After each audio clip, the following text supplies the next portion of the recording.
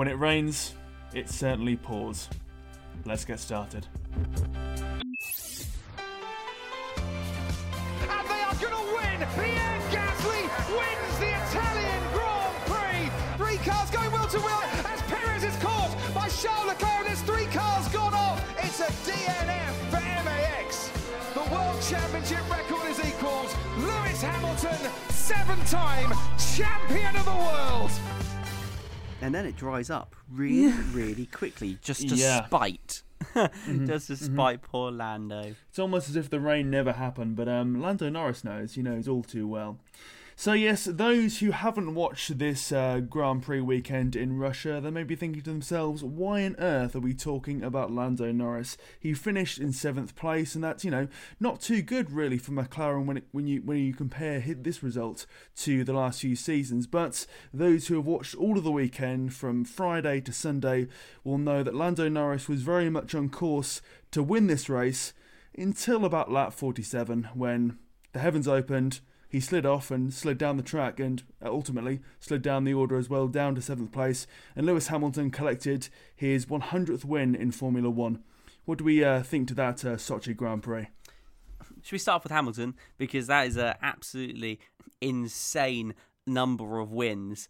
Just to beat everybody 100 times is crazy. And then to beat everyone that is supposedly in the pinnacle of motorsport is even more crazy. If you go to another sport, let's just pick one, badminton for example, like the best in the best in the world for badminton, and you say, right, you got to win like 100 games against the other people, then that's going to be really darn hard because you're only at your peak for an X amount of time. So just the longevity of this being at peak is crazy, really. So I don't know if it'll be beaten, whatever Hamilton's final tally of wins is, but this is an absolutely mental thing for him to achieve. So big congratulations there.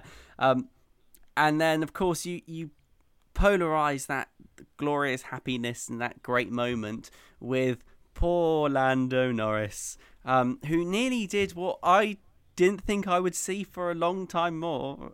And that's a double McLaren win, in consecutive weekends. He nearly pulled that off, which is, again, really, really crazy. Looks like the gods said no this time, Lando. And I think we'll discuss a bit more about this as this conversation flows. But I was absolutely heartbroken to see the rain come down when it did, and just to see the teams really reacting in different ways. They didn't know how to react. Some drivers were coming in on their own. At the end of the day, I think it was Lando's decision to stay out, and that bit him in the arse in the end.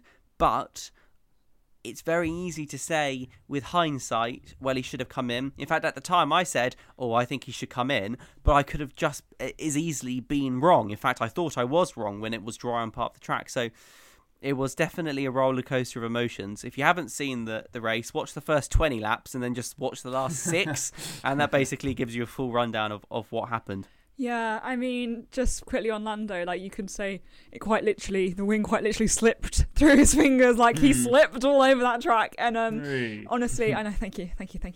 I wasn't watching live, but when I heard what happened, my God, I was so devastated for him.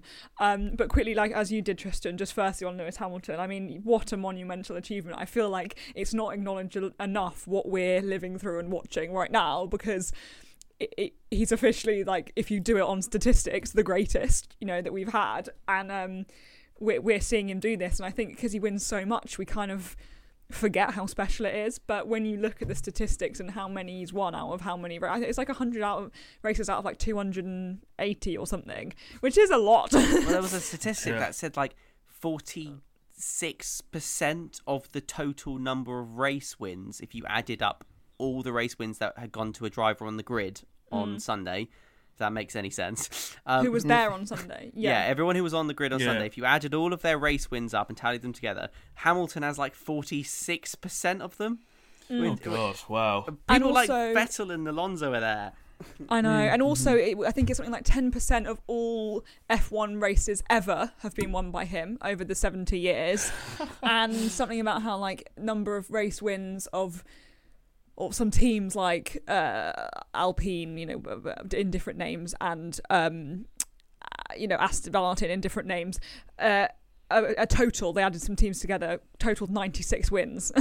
There was like 4 teams or more, and just he on his own, you know, he on his own has won 100. So yeah, firstly, like, we've just got to say, I mean, how incredible is that? And I'm so happy that we get to watch this. And what's exciting about this year is he didn't get his 100th win on a, you know, parade of a race. You know, we actually saw some real exciting Lewis Hamilton moments, some you know, this showing his skill. And also this whole season, really, he's got his 100 win in a season that's been competitive, so it kind of feels even better than if he just waltzed through the season once again to get this win and to get this record-breaking moment. So yeah, so exciting. And yeah, no one quite can match his standard, and you know, it's amazing to have witnessed it. So yeah, but obviously, would I have hoped that it would come, you know, at the expense of Lando Norris? Absolutely not. I wish that it could have happened when it was between him and Max or something, because obviously we're massive McLaren fans, and especially and obviously Lando, and it's so gutting, because you just know how much it means, you know, and especially as last week he, you know, we discussed the team orders, but how potentially he could have passed Ricciardo at one point, but the team agreed that he should stay behind, and he was happy to do that. You know, it felt like his win was going to be next, and he deserved it because of, you know, how he's behaved as a good team player in the past. So yeah, really sad. If we're going to talk about the decision, from what I've seen, I do feel as if the team should have been a little bit stricter with him, because Agreed. I can understand when someone like Lewis or Seb, you know, or Fernando are making decisions and the team are saying okay, but as fantastic as Lando is, he's 21 years old. He's not as experienced, like, as a lot of other drivers on the grid. He can't be the one to say no, we're not going to do that, and the team go okay. No, that's not how it works, mate. Like, they're there for a reason, and the team should be saying, I'm sorry, Lando, I know you disagree, but we are saying it, team orders, you're coming in right now, because that's what Mercedes did. They had to pressure Lewis eventually, but it was the right decision, and I think that they were too soft with Lando, and I think that could have partly ruined he's not just to blame. I think the team should have been more firm with him, basically. I know where you're coming from, but I just want to say that the problem you've got is you can't make a driver pit, and Hamilton ignored the team for the first time. And I know we can say, well, he should have listened to the team, he should listen to the team, he should listen to the team. The issue I think McLaren had was twofold. Firstly, they're ahead of Hamilton, which means they effectively were on the back foot, because they had to take the big gamble, and they didn't have as long to make that sort of decision, because at worst they lose, they lose first place and get second if they make the wrong decision. Hamilton has nothing to lose because there's enough space behind him. But secondly, with a decision like that where nobody actually knows, I think the reasoning why McLaren didn't pressure Norris too much was because it had to kind of be the driver's call. Because if they had made that decision, let's say to come in and lost him the race win, then that would have been a real disaster. And so there are some circumstances when there is so much on the line that they say to him, we think you should come in for wets, and he replied with no, shut the F up. Which, at what point then do you say as a team, fine, you know, that's your call, we can't make you pit, this is it now. Yeah, but I mean, then again, like, it's one of those where I think, thinking back to last episode, I said that Mercedes really had to go and sort of nail their colours to the mast and show once again how good they were and how they hadn't lost it. And I think ultimately they showed that when it came to Sunday, because Saturday they got it horribly wrong insofar that they were too late putting the inters on for Hamilton. That then meant he had less time to warm them up and to ultimately get the fastest lap. Vice versa, McLaren nailed it in terms of Saturday. They got Norris out there and he was on pole for a reason. But when it came to Sunday, and when you know there's rain in the air literally by being there in Sochi, as well as the massive screen in front of you which says, you know, rain is on the way, rain is on the way, Mercedes were absolutely right insofar they said, well, rain's coming, you know, we're not going to argue with data and statistics, let's get the inters on because we know more's coming. And I understand why McLaren kept Norris out there. I was one of those saying, no, don't pit, because obviously it's their have what you hold mentality. You're in pole position. Why take a needless gamble when it seemed to be only sort of spitting with rain and didn't look too torrential? But when you've got all that data in front of you saying it is literally going to tip it down, you need to make that decision. And I think it is a very big learning curve for Norris, but I think it's a learning curve for McLaren as well, because they're one of these teams that, yes, they're firmly in third place. Okay, they're kind of fighting Ferrari, but are they really? But they've not got that hard-edged winning mentality they did, say, 10 years ago, because they're out of practice when it comes to winning races. You know, the race win at Monza was very nice, but no one really expected it, because they expected, you know, a McLaren or a Red Bull to ace it on Saturday, then win on Sunday. So that came as a surprise. And I think, as I said, they were exposed as being a bit naive when it came to this race. Vice versa, Mercedes not only showed it with Hamilton, but also Bottas, who then climbed up to 5th place. So I think a learning curve not only for Norris, but also for the team as well. There's, as I say, there's only so much they can say to a driver to get him in. I think Hamilton, the reason why Hamilton decided to go for those inters, was they kept on and badgering him and saying, well, there's more rain coming. And again, he's following Norris. Well, if everyone else is pitting, he can go for those inters and still claim second. I think McLaren was stuck between a rock and a hard place, really. A river and an ocean. It's such a difficult call. And remember, we are looking at this through hindsight, and so it's so easy to criticise. And actually, I think the thing I'm really annoyed with Norris for is being a dick. You know, I can, and that's the thing. He just didn't need to. I was listening back, and when he was like, "No, shut up. Yeah, well, we've just got to do this now." I was thinking, "Oh, Norris, no." Like, imagine if Hamilton had said that. Yeah, I was about to say that. People would kick off. Yeah, and look, and we can't mollycoddle him. He is a driver. He makes the final call at the end of the day. The team said, we think you should come in. It's going to rain. And he said, yeah, I can see Hamilton's done it. I'm going to stay out. And in fact, actually, if I was McLaren, I would have said, no. At this point, we've got to cover Mercedes. They've done it now. You know, at worst comes to worst, then, you know, we cover them and we get second. But they couldn't get him in until it was too late. And so I think that Norris needs to really learn not to get too stressed like that under pressure, because the whole team broke down at that point. It was just a disaster of communication. You know, it was one thing after another, and it ended up with, well, a 21-year-old feeling absolutely devastated. And it's very easy, as I say, to sit here and criticise because we have hindsight, but I think it's just got to be the driver's decision at the end of the day if the team cannot give him a firm answer on whether or not changing tyres or something is going to be the right call. But the difference, I would say, sorry, very quickly, just between McLaren and Mercedes is McLaren said, oh, what do you want to do? Let's have a consultation. Let's review it mid-race. Mercedes just stood there in the pit lane and said, well, you've got to come in at some point. That sort of pressure they put on both drivers, I think, you know, it's a small thing. It's more, you know, say stylistic for the cameras because you could see Mercedes being out there, but it showed a hard-headedness, which I think McLaren lacked. But I won't know, because they said no to Bottas. See, this is the other thing, is I don't think Mercedes were on this sort of brilliant strategy, because Bottas said, I think it should come in. They were like, oh, no, we're not going to bring Bottas in. We won't bring you in. We don't want you to come in yet. So actually, they didn't know what was going to happen because they ignored Bottas. Bottas had to really pressure him, you know, by himself. So he said on lap 47, he says, I want to come in, and then he was told by his engineer to stay out, and then he actually went back onto the radio during lap 48 and said, we should have boxed, and then actually came on lap 48. So I don't think Mercedes were this cool, calm, collective, you know, unity of a machine that we thought they were. And I think Hamilton... Yeah, but they won. That's the difference, because they made that decision. But that's my point. Yeah, but that doesn't... You only know they won now. At the time, it was a disaster. Yeah, but they did.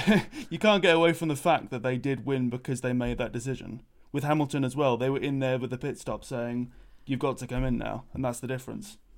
I agree with Tristan's point earlier when you mentioned, Tristan, that it almost felt like for Lewis it wasn't really much of a risk. Like, he would get second. I think there was something like a 50-second gap or something behind Lewis, you know, from second to third. So for him pitting, you know, coming second from where he started with not really, like, you know, with Verstappen all the way back, so as long as he's ahead of Verstappen, you know, coming second, fantastic. So taking that pit stop, it was probably worth the risk for Lewis, because all that would happen if it was secure second rather than fight for first, or the other way around depending on what happened with the weather. Whereas I do understand that with Lando that it was far bigger risk, because you know, either way, you know, it could go badly wrong. But with Lewis, or he could always get second, if that makes sense. And to be honest, with Lando, if he had pitted, he would probably be guaranteed second.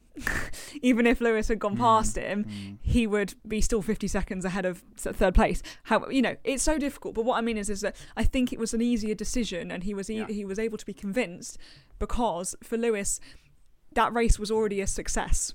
Really, he was ahead of Verstappen. You know, he climbed from a position that he, you know, wouldn't have wanted to finish in. Fantastic. That's all he needed from the race. It would have been fantastic to win, but that it's worth going, like, okay, you're right, let's probably pit and see what goes on. But so I do understand why Lando was so much more resistant, but I do think at the end of the day that there's a reason that the team have all the data and stuff, and I think that they could have pushed him a bit more. But, you know, it's a learning curve for him, and I know that it's disappointing that he was angry and a bit of an idiot as well, but I'm hoping that again, this is just something he learns, because the way that he's matured, like the way how different he is from when he first started, is already absolutely massive leap. So, you know, this will only add to that. So, yes, let's see what happens. But I think we can all agree that his win is bound to happen at some point. I hope so. And this is the problem when it's all or nothing, as you say. Hamilton's was a much easier decision. But I think that's the issue. Is I've never been in a situation where it's all or nothing. If Norris didn't take that win, he would have just repeated what he did in the last race. And so McLaren were, unfortunately, in the situation where they've just got to do the thing that means that they'll win. And Hamilton pitted, they had to stay out. And I know it's so easy to say, but you should have pressured him more. And yes, I think they should have. I think they should have got on the radio and said, Norris, you're coming in. You've got to come in. But I have a funny feeling Norris might not have listened until it was too late anyway. McLaren would have to have a conversation with Norris in the future, I think, and say, look, you know, we've got all the data. But do you remember when, after he made that decision, he said, well, no, we've just got to commit to staying out at this point. I think that was his mindset. And I don't think McLaren wanted a radio argument to go on, because it would have absolutely ruined their look, and it's embarrassing, actually. So I think there was an active decision within McLaren to say, fine, it's his call now. We're not going to argue with him on the radio. And I think that's just what happened. And it would have been lovely to see it go the other way. But it just didn't. But luckily, Norris wasn't the only one to massively miss out there, because a certain Mr. Stroll had a horrible 1.5 laps. Yeah, absolutely. Yeah, and looking back at that video, I think it's of him going around what must be one of the last few corners, and he's asked by his engineer, Lance, how's it looking out there? Is it dry? Is it sort of, you know, tepid? Is it, you know, getting soaked out there? How's your grip going? And he pauses for a bit, about to go around the corner, and goes, yeah, it's fine. At that point, slides right off the circuit into the barriers, desperately trying to angle the steering wheel to counteract that. But hey, yes, not only that, but he also came to blows, shall we say, with Seb Vettel, where he sort of drifted across the track. And I think if you're the Aston Martin owner, or indeed somebody who's very high up there, you're quite thankful that didn't result in any material damage, shall we say, and economic at that, because that was quite a thud. But yeah, quite a disappointing race really for Aston Martin, when you consider that neither of them got in the points, and ultimately both of them qualified in there, Stroll in 7th and Seb Vettel in 10th. So the Stroll ones, it's just so amusing to me, because it was lap 48 that he was told to box for Inters, and this was after hitting Vettel, And so just before he started coming into the pit lane, he changed his mind, ignored the orders, avoided the box, and they were like, "Can you stay out on these conditions?" Yes, goes into the barriers, and and then when he comes out of it, hits Gasly. Oh, Yeah, Stroll. yeah. In fact, again, same problem though. He was a driver ignoring the team orders, and it wasn't his usual. It wasn't his usual engineer Brad on the radio, and if it was Brad, he would have made sure Stroll came in, because Brad and Stroll, if you don't know, have a very odd relationship on the radio, which usually involves Stroll being like, "Shut up, Brad," and Brad replying, "Stroll, just do what I say." There's a glorious radio clip of Brad telling Stroll to press the pit confirm, And he's like, "It's this one." He's like, "That's what I'm pressing, Brad." Ray 04 OK. Lance, you just need to press the OK button. OK button. I pressed it. You're pressing the pit confirm button. The pit confirm button is the OK button, Brad. So funny. So, blaming Brad wasn't there to get Stroll in. Again, same symptom really of that. The problem again was young driver ignoring race orders until it was too late, and he really did embarrass himself. Poor Stroll, hitting his own teammate and then taking out Gasly. Again, Gasly had a shocking weekend, and that was just the culmination of that. So, again though, what from a team's perspective can you do if a driver is just going to ignore the calls to box? Not much. No. It depends how much I think it depends on how much the importance that they see on themselves within the team. Like, I think Lando, they know what a gem they've got in Lando, and they've signed him for this many years. You know, he's their star. But if you're someone who's teetering on the edge of a contract, throw it back to Bottas a few weeks ago before we knew what was happening, sort of thing, you're more likely to listen. I feel like Lando felt, you know, I think we can agree that he was a bit snotty, and it wasn't the right attitude to have, but you know, we can understand why. I think Lando is so secure at McLaren. They are so happy that he is with them, and like, they're lucky, to be honest, as we've discussed before. If he hadn't signed such a long contract, he could be off at, you know, to Red Bull next year, sort of thing, with his talent. So I think I think those sort of decisions, and whether you listen to your team, depends on your relationship with the team at that time. But either way, you shouldn't act that way. But I think that some drivers have more lenience than others. And I think it's also like the protocol that teams have in place, i.e. they have conversations beforehand, or looking back at past races, it's like, oh, you know, well, we decided to pit this way because, you know, the driver said so, or, you know, the team said this. It's all about the sort of, I suppose, past decision-making they've had. And I think, as you say, Liv, with Norris doing so well for McLaren and them trusting him so much after what he's been able to do this season, you know, the consistent points finishes he's been able to achieve, which I think even McLaren have been astounded by, you can understand why they said, okay, then Norris, you know what you're doing, you've done it before type thing, we'll leave it in your hands if you feel it's fine.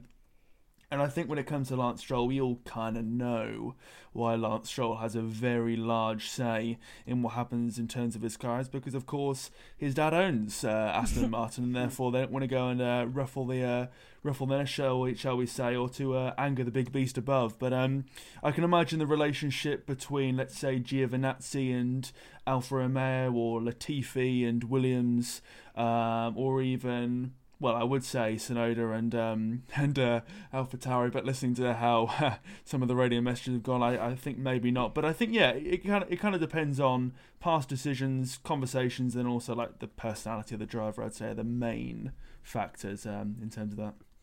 Yeah, it's been nice though to quickly contrast the drivers who made mistakes. Hamilton, Norris, Stroll, for example. Yes, I'm including Hamilton in that because, you know, left to his own devices, he probably would have ended up with the same fate as Norris and Stroll. I'd like to quickly shout out Verstappen, Bottas, Raikkonen. We need to shout out Carlos as well for having him. Well, I know, because... No? Tell me. Well... Listeners, I didn't watch the whole race, so this is why I sound stupid. Okay, so Sainz thought about pitting and then actually stayed out and boxed, I think, for lap 49, not 48. So he doesn't fall into the early trap. Russell as well. Russell as well made an early call. So those are the drivers that really did a great. Had a great time on the wets and actually realised the way it was going. Bottas especially arguing with this team. I want to come in. No, we should come in. So Bottas and Verstappen up into second place. So one of the outcomes of this race I did not think I would see is Verstappen being in second, and it all just swung his way, I think, really. Going from 20th on the grid up into second, he made up 6 places in one lap, which was amazing. And that was because of the early call to come into the pits. I mean, I think what it was is there was Verstappen, I think, had to go for it just because it was something different. I think Bottas and Raikkonen had experience here and both sort of looked at the way it was going and thought, yeah, it's going to be wets. And Russell apparently has just an old man brain on his shoulders and saw it and decided to do something different as well. So, yeah, Verstappen, there's now 3 points in it after that. Yep. So this season is yet again neck and neck. And well, Mercedes is going to have to take a new engine, we think, for Hamilton. So I can't predict what's going to happen. Mercedes now have to match what Red Bull did for Verstappen. Honestly, I was so disappointed in Mercedes when they essentially got Bottas to take that penalty, purely then for him to have the job of just shadowing and ultimately preventing Max Verstappen from getting up the leaderboard and getting into the points when, vice versa, what they could have done is not take the penalty, then Bottas be in the points, which I think we all know he would have finished in there. Looking at how he finished in 5th, he made the right decision. We can quibble about how, but he got 5th, so that's a good points finish.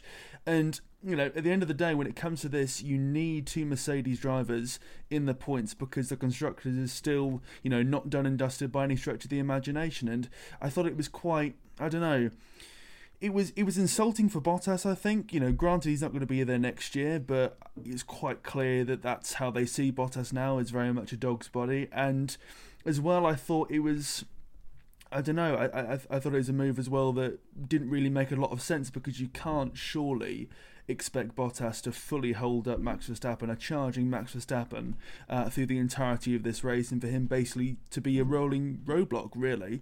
As we saw by him pretty much just saying on lap 6, Max, there you go. I think as well, that, as you say, I think it was pretty savage to treat Bottas in this way, and I do think it is a little bit embarrassing.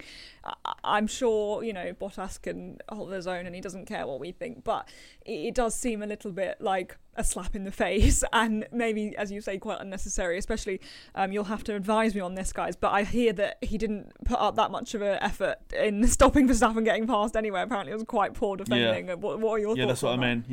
mean. Yeah. Was it fair, though, of Mercedes to do that to Bottas? Because effectively it just extends the wingman role, though, of Bottas just to keep Verstappen behind. Is there any difference? What I'm saying is there any difference between planting Bottas in 17th to prevent Verstappen getting past than there is planting Bottas in 2nd to stop Verstappen getting past? Well, one's in the points. So yeah, but that only helps. hinders Mercedes because the World Championship's going to Lewis, and the constructors is the thing that Mercedes cares about. So they don't care about Bottas's points. Well, surely they do if they want to win the constructors, don't they? Yes, but because Verstappen's out of the points as well, it sort of ties that bit up.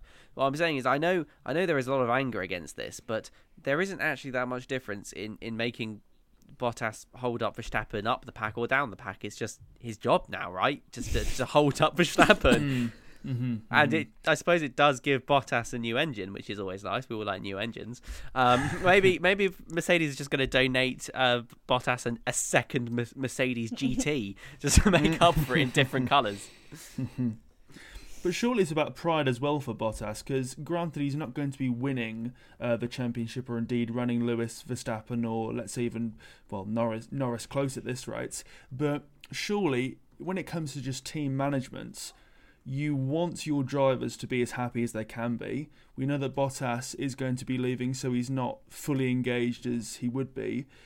But one way to really de-incentivise him to play for the team is to have him start really low down and not in the points, because he still wants to do really well for his own championship. Yeah. So I don't know. I thought it was quite insulting and, I don't know, naive at best, ignorant at worst from Mercedes.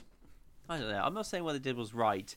I'm just saying that I think it's interesting that making Bottas be second and defend against second is somewhat different in people's heads than him being 17th and defending against 17th. So it's a difficult one, and actually I really feel for Bottas because he is such a nice guy and really funny as well. And so I think it will be a good move when he leaves Mercedes and he can actually be a number one driver and properly valued. But I don't necessarily think Mercedes did do it just to get him to stop Verstappen, because at the end of the day they could have had Bottas in 5th place and he would have achieved the same result. Unless Mercedes really didn't want Verstappen to get any points, in which case they would have had to have Bottas sort of in 10th place, which is only 1 point. So do you see how I think there's a bit of a conspiracy going on here? And also Toto Wolff got onto the radio halfway through to Bottas and was like, Bottas, get those points.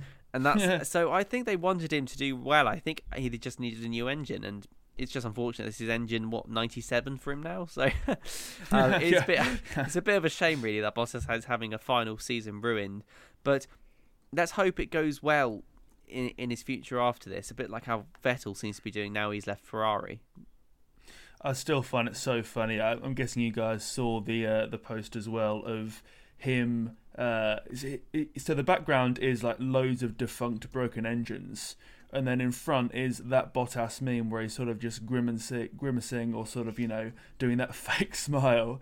And he posted that, I think it was like on his Instagram story, just, fully taking the piss out of himself, saying like, yep, I use loads of engines, deal with it type thing. So I think, it's got to the point now where the true Bottas is coming out and he's just here for himself more than he is here for Mercedes. And yeah, I'm here for it.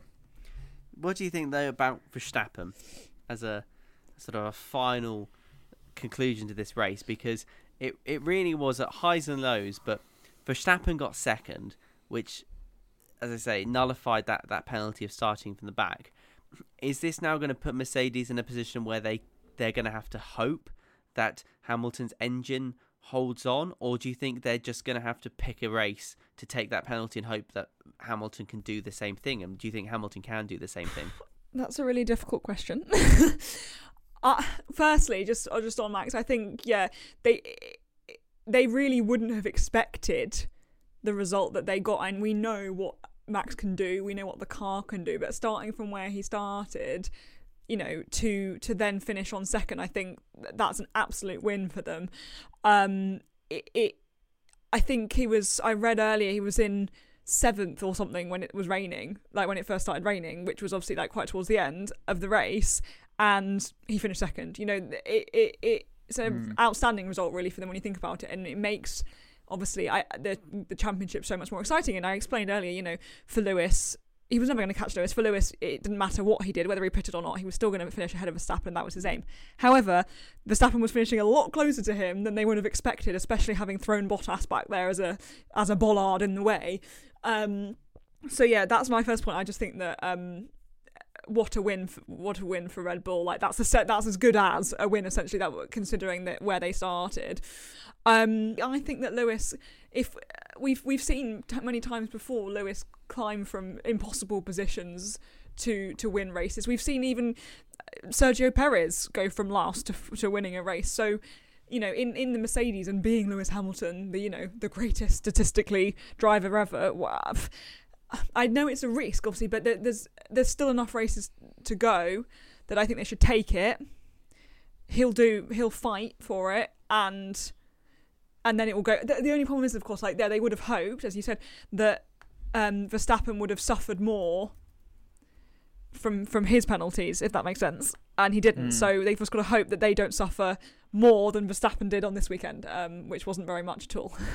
I hope that made sense. Yeah, I think it's inevitable that Mercedes will probably have to go and replace their engine and take the hits. And I think, to be fair, they'll probably be somewhat happy doing that, knowing how well Lewis Hamilton can sort of, plough through the pack, going from, the very low places to the very high. This isn't the Mercedes cars of years prior, where ultimately they blitzed it in qualifying, and that meant they weren't held up in traffic, which meant they were fine. But then when they were back in traffic, they were considerably slower and, had problems ultimately overtaking the cars in front of them. That Mercedes is gone now, and we're now seeing a very well-rounded package, I think, where they're not going to be afraid of taking that hit. The question now comes of, where do you take that hit? I can't imagine they're going to be taking it in Turkey. Somewhere like the US could be a good opportunity, considering they've got a good track record there, and there's a decent amount of places to overtake. Mexico, I can't see it. And then one after that maybe being Sao Paulo in Brazil. They can't do it on the last one, as you say, and then the Saudi Arabia Jeddah International Street Circuit, I believe its name is. We don't know how that's going to work, so that's almost, an unknown quantity. So you don't take the risk there, and that's right before the last race of the season. So there's even more sort of pressure on that one. So if I was a betting man, I would say Brazil over the US. And I think definitely Hamilton can do that, of course. I think really going back to this race just gone in Russia, I think that result for Verstappen was absolutely massive. Not expecting at all to get any points. I think this was on par really with Hungary, where they just hoped for anything. Of course, post the incident there where Verstappen's car was not as fast as it was because of the damage. They were hoping just for points more than, let's say, a podium finish. And I think that was, really remarkable. And I think that's being really overlooked because of the Norris sort of descent down the ranks, and then also Hamilton scoring or winning, should I say, his 100th Grand Prix. But I think really what's being overlooked is not only that second place for Verstappen, which is massive for him, Red Bull, and the championship, but also Carlos Sainz third place. Granted, he started in second, and you would always expect him to be up there, but regardless of the method, he's kept out of trouble. He got the Inters on. He got himself a podium, which, funnily enough, just looking it up now, he's actually scored more podium finishes than Leclerc this season. He's got 2/3 and a second. Meanwhile, Leclerc's only got 1 second. Granted, he's been in fewer races. He wasn't at Monaco, of course, but still a remarkable achievement so far from Carlos Sainz this season to get once again another podium. And I think that's really being overlooked because, this Ferrari car is good, but it's nowhere near, I'd say, the McLaren or those out in front, the Mercedes and Red Bull. So, fair play to him, honestly. And so ends episode 23 of F1 in Review. Thank you very much for listening to the end of this episode, where we dissected and looked at what happened at Sochi. A very, very interesting one, a very exciting one, and a Grand Prix where once again Mercedes have got the gold crown, got the podium, got the win. Next week there'll be no racing when it comes to Formula 1. We'll have to wait until the 10th of October for the Turkish Grand Prix, but we'll be back to discuss all the latest news, topics and things of interest when it comes to Formula 1, such as the Ferrari, which I hinted at the end, and maybe, just maybe, we'll hear a bit more about that Alfa Romeo seat and who's getting it, who's not getting it, and what the implications could be for next season. Until next time, thank you very much for listening.